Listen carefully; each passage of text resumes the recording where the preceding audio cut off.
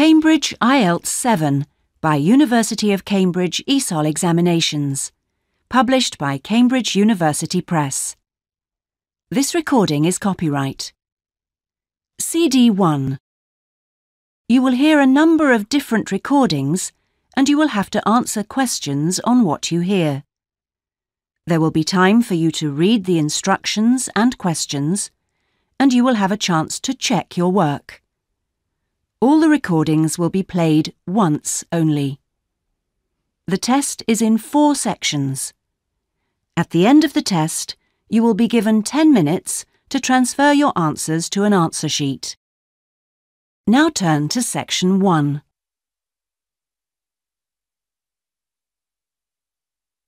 Section 1. You will hear a telephone conversation between a passenger and an official at the Land Transport Information Service at Toronto Airport. First, you have some time to look at questions 1 to 5.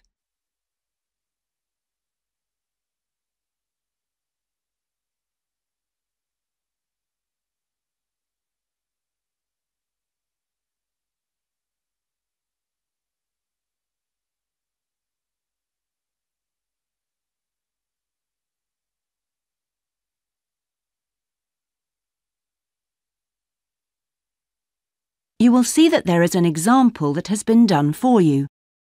On this occasion only, the conversation relating to this will be played first. Hello, this is Land Transport Information at Toronto Airport. How may I help you?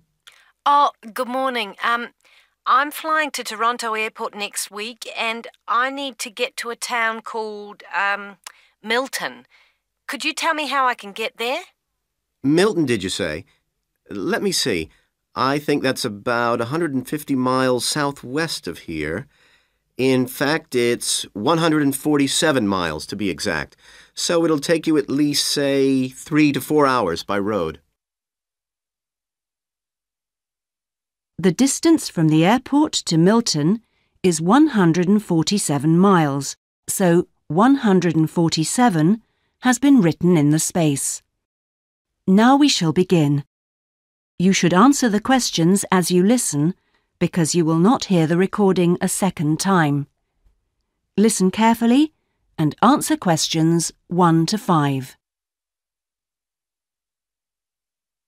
Hello, this is Land Transport Information at Toronto Airport. How may I help you? Oh, good morning. I'm flying to Toronto Airport next week and I need to get to a town called, Milton. Could you tell me how I can get there? Milton, did you say? Let me see. I think that's about 150 miles southwest of here. In fact, it's 147 miles to be exact. So it'll take you at least, say, 3 to 4 hours by road. Wow, is it as far as that? Yes, I'm afraid so. But you have a number of options to get you there, and you can always rent a car right here at the airport, of course.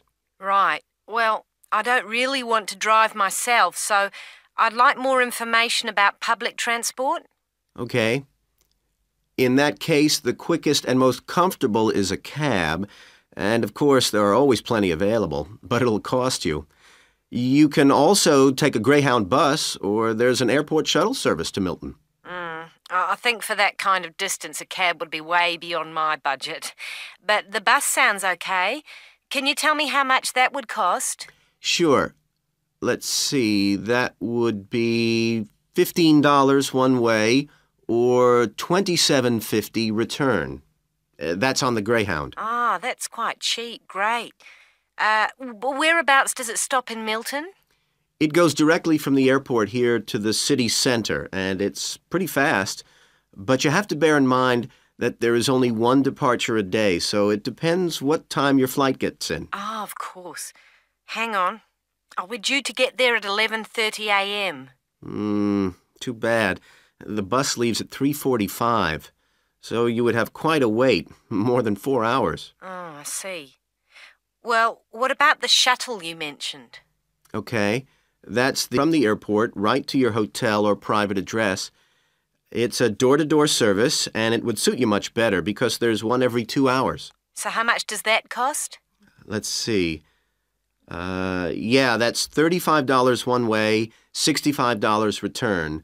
So I guess it's a bit more expensive than the Greyhound. Oh, that doesn't sound too bad, especially if it'll take me straight to the hotel. But you do need to reserve a seat. Okay. Is it possible to make a booking right now, through you? Sure. Before you hear the rest of the conversation, you have some time to look at questions 6 to 10.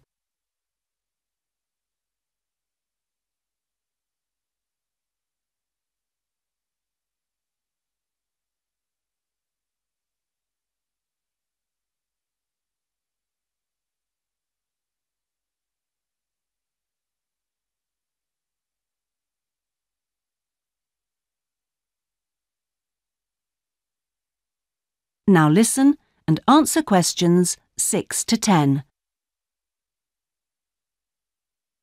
Okay, I just have to fill this form out for you. So, what date do you want to book this for? The 16th of October. Oh, no. Sorry, that's my departure date. I arrive on the 17th, so book it for then, please. So that's the Toronto Airport shuttle to Milton. And this is for just one person, or? Yeah, just me, please. Right.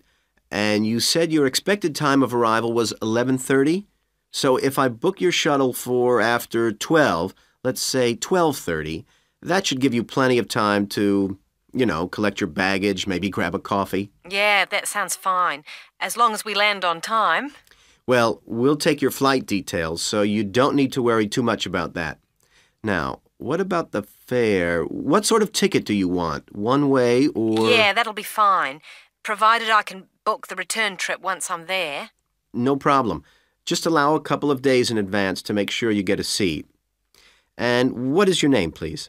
Janet Thompson.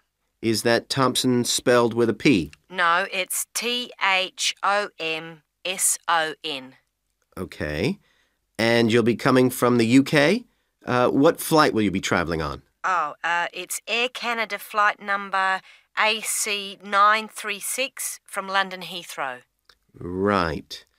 Now, do you know where you'll be staying? We need to give the driver an address. Yes, it's called the Vacation Motel, and I think it's near the town centre.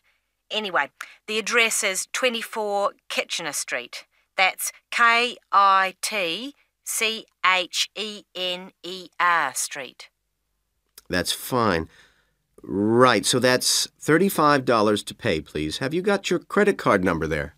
Yes, it's a Visa card, and the number is 3303 8450 2045 6837. Okay. Well, that seems to be everything.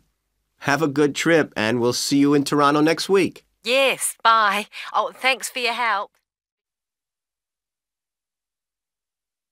That is the end of section 1. You now have half a minute to check your answers.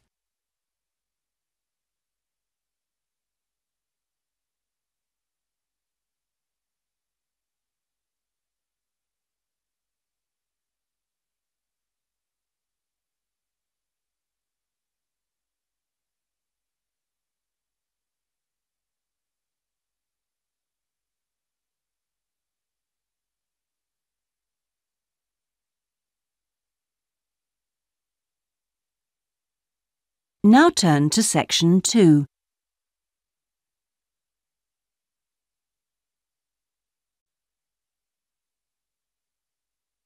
Section 2.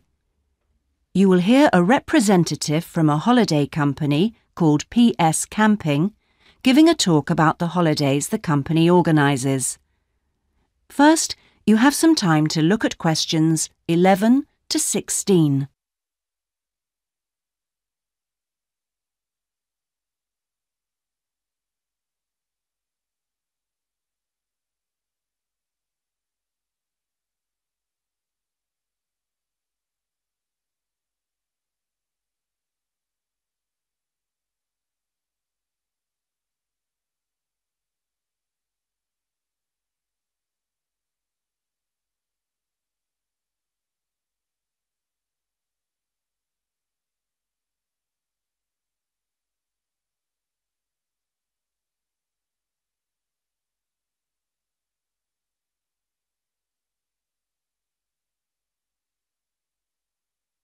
Now listen and answer questions 11 to 16. Thank you all for coming to my talk this evening. It's nice to see so many people in the audience. For those of you who don't know very much about PS Camping, let me start by giving you some background information about the company. The company started 25 years ago. It actually opened as a retail chain selling camping equipment, and then, 20 years ago, it bought a small number of campsites in the UK and began offering camping holidays. The company grew rapidly and has been providing holidays in continental Europe for the last 15 years. If you book a camping holiday with us, you'll have a choice of over 300 sites. In Italy, we now have some 64 sites that we either own or have exclusive use of. France is where we have the majority of sites, and we currently have a project to expand into Switzerland. We also have a number of sites in northern Spain, particularly in the mountainous region of Picos de Europa. We've upgraded all these Spanish sites and improved them considerably from their original 3-star rating. We believe our holidays offer superb facilities for the whole family.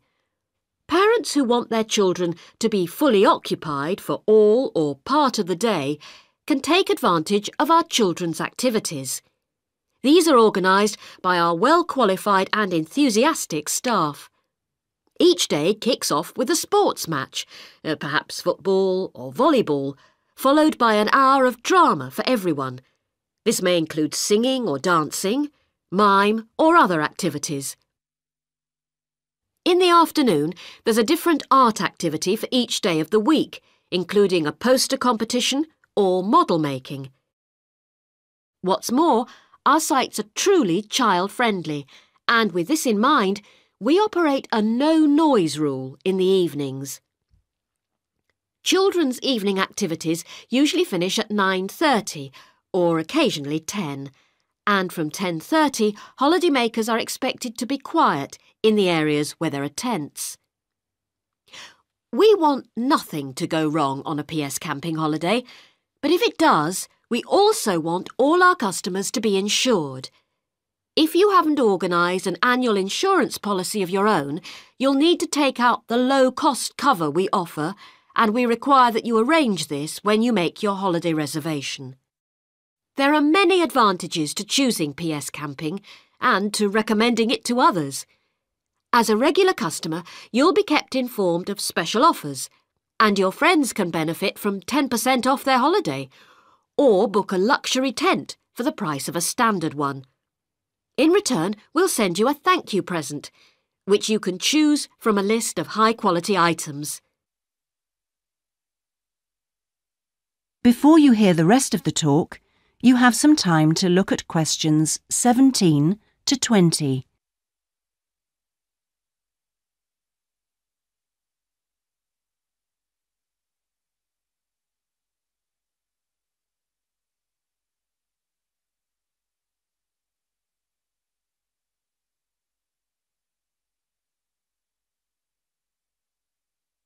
Now listen and answer questions 17 to 20. When it comes to our tents, these are equipped to the highest standard. We really do think of every essential detail, from an oven and cooking rings fuelled by bottled gas to mirrors in the bedroom areas. If you don't want to cook indoors, you can borrow a barbecue if you ask in advance for one to be made available. And there's even a picnic blanket to sit on outside your tent. Inside, a box of games and toys can be found, and children's tents can be hired if required. All tents have a fridge, and if you want to spend the day on the beach, for example, ask for a specially designed PS Camping cool box, which will keep your food and drinks chilled. There are excellent washing facilities at all our sites, with washing machines and clothes lines in the central areas, along with mops and buckets in case your tent needs cleaning during your stay. All sites have a cafe and/or a shop for those who'd rather eat in than dine at a local restaurant. That is the end of section 2. You now have half a minute to check your answers.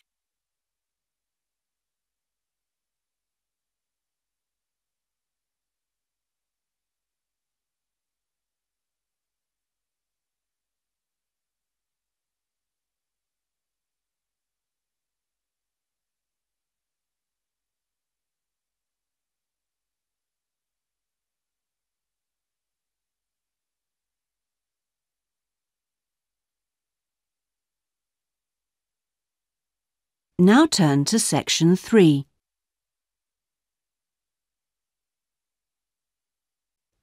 Section 3. You will hear a tutor talking to two business students called Philip and Janice about their research on managing individuals. First, you have some time to look at questions 21 to 23.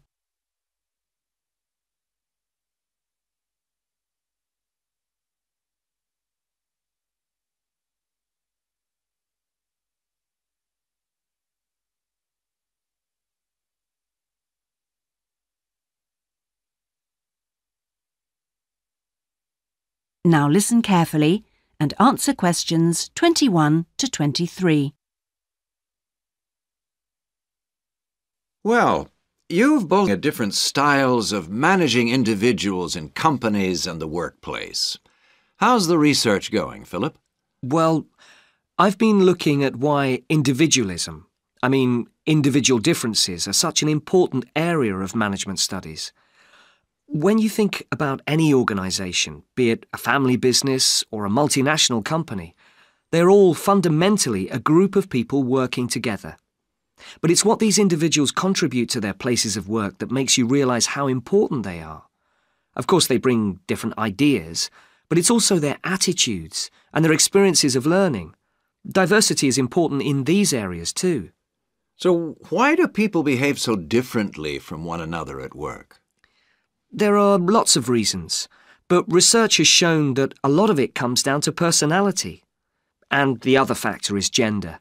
It's a well-known fact that men and women do lots of things in different ways, and the workplace is no different. Did you look at the effects of this variation on companies? Yes, I did. On the positive side, exposure to such diversity helps encourage creativity, which is generally an asset to a company. But unfortunately, individual differences are also the root of conflict between staff, and they can lead to difficulties for management, which can sometimes be serious. Before you hear the rest of the conversation, you have some time to look at questions 24 to 30.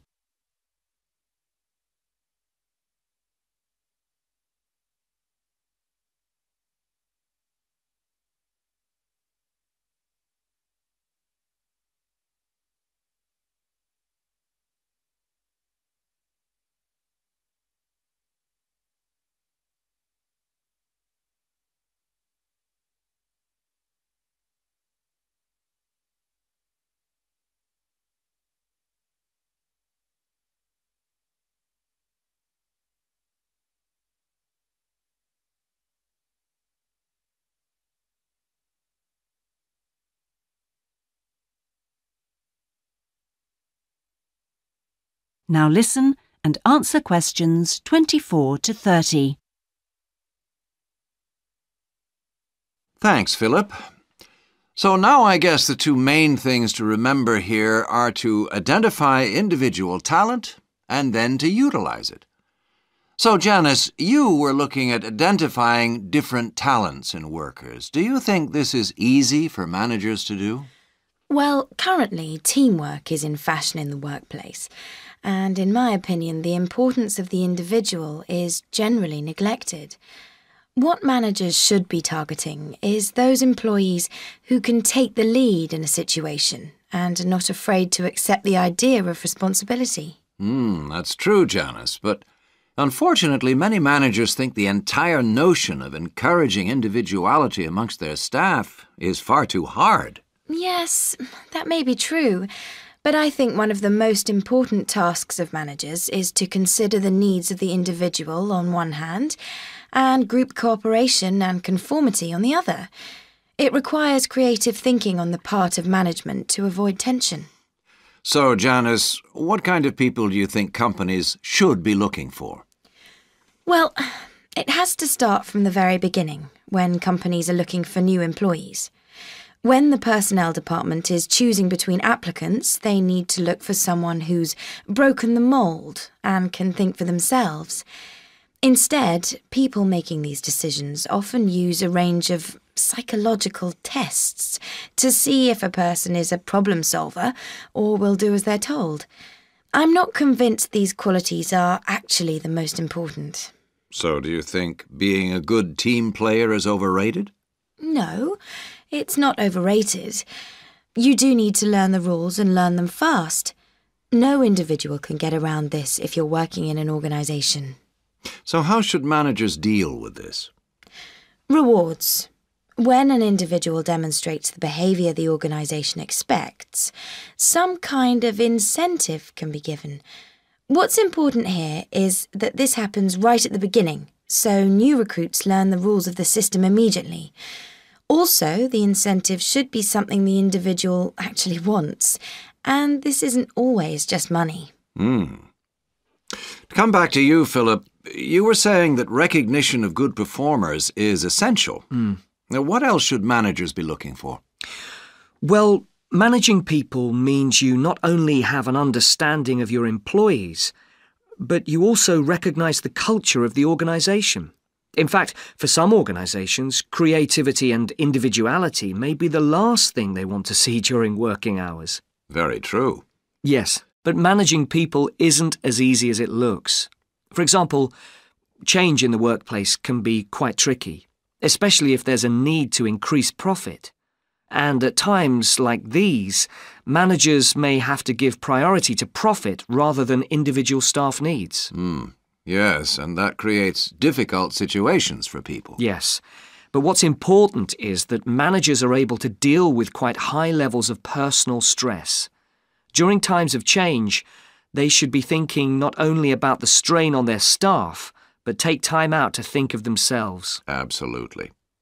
So, what are the implications of that?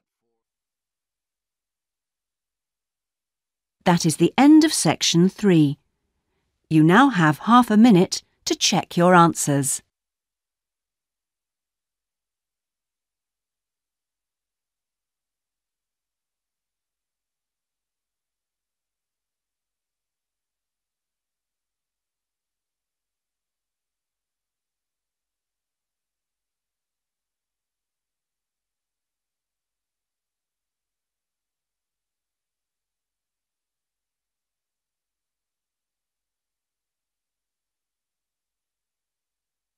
Now turn to section 4.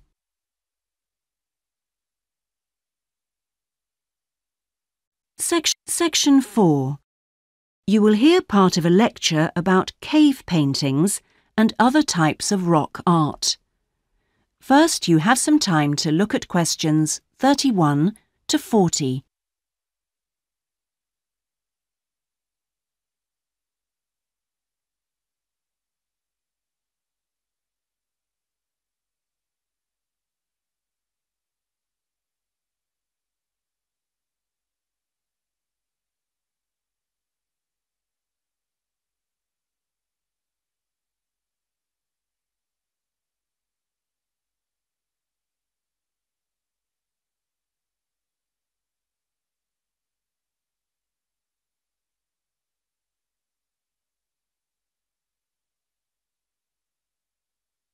Now listen carefully and answer questions 31 to 40.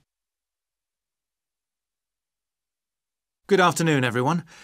This is the first seminar in preparation for our archaeological fieldwork in Namibia. We are fantastically lucky to have received partial research funding for this trip from our institute, so I shall expect 200% attention and participation from you all. First in this seminar, I'm going to give a brief introduction to contemporary research on rock art. And in the second part, I'm going to give you some do's and don'ts for our fieldwork trip in April. So please listen very carefully. I'm first going to focus on the interpretation of rock art in Namibia. We are very fortunate to be going to an area where you can find some of the most important sites in the entire world. And I hope to show you how easy it is for everyone to make mistakes in looking at cultures which are different from our own, the first and most important lesson we have to learn. In Namibia, there are both paintings and engravings. That's where the surface of the rock is cut out. Many of the engravings show footprints of animals, and most scholars used to think that the purpose of these was simple and obvious. This rock art was like a school book with pictures to teach children about tracks, which track belonged to which animal, giraffe, lion, and so on. But there were some mysteries. First, when you look at a typical Namibian painting or engraving, you see the tracks are repeated. There are dozens of tracks for the same animal. Well, you'd expect just one clear illustration if the reason, the aim was to teach tracking. Now, there were two more problems. Why are some of the engravings of animals very accurate, as you'd expect, all clearly identifiable, and others quite unrealistic? And another mystery. Some of these unrealistic animals, that's in the engravings, seem to be half human. Some, for example, have got human faces. Many researchers now think that these were pictures the wise men engraved of themselves. They believed they could use magic to control the animals they had drawn, so the hunters could then catch them for food. This shows you some of the dangers of coming from one culture to another, as we'll be doing, without understanding it fully.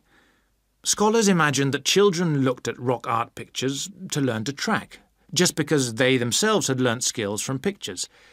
Many researchers now believe that rock art had a much more complex purpose, and we'll talk more about it next week.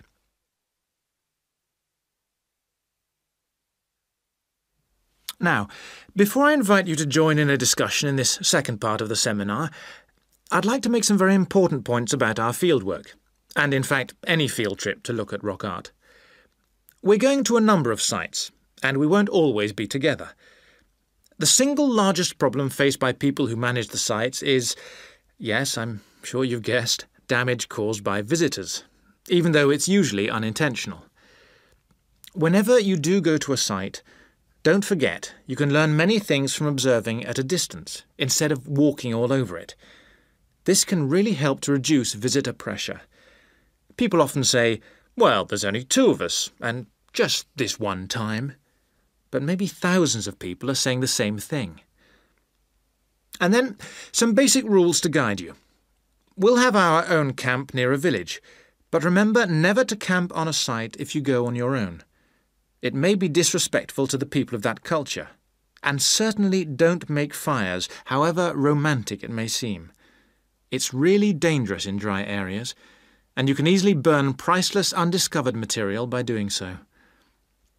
So, how are we going to enjoy the rock art on our field trip? By looking at it, drawing it, and photographing it. Never by touching it or even tracing it. Rock art is fragile and precious. Remember that climbing on rocks and in caves can destroy in a moment what has lasted for centuries. So, no heroics in Namibia, please. Try to be extra careful and help others to be too. Oh, and lastly, please don't even move rocks or branches to take photographs. You should leave the site intact. I'm sure I can rely on you to do that. Well, that's about all I want to say before today's first discussion. But if you have any questions, please ask them now. Oh, and don't forget you'll find some fascinating information about worldwide sites on the internet. Right, first question then. That is the end of section 4. You now have half a minute to check your answers.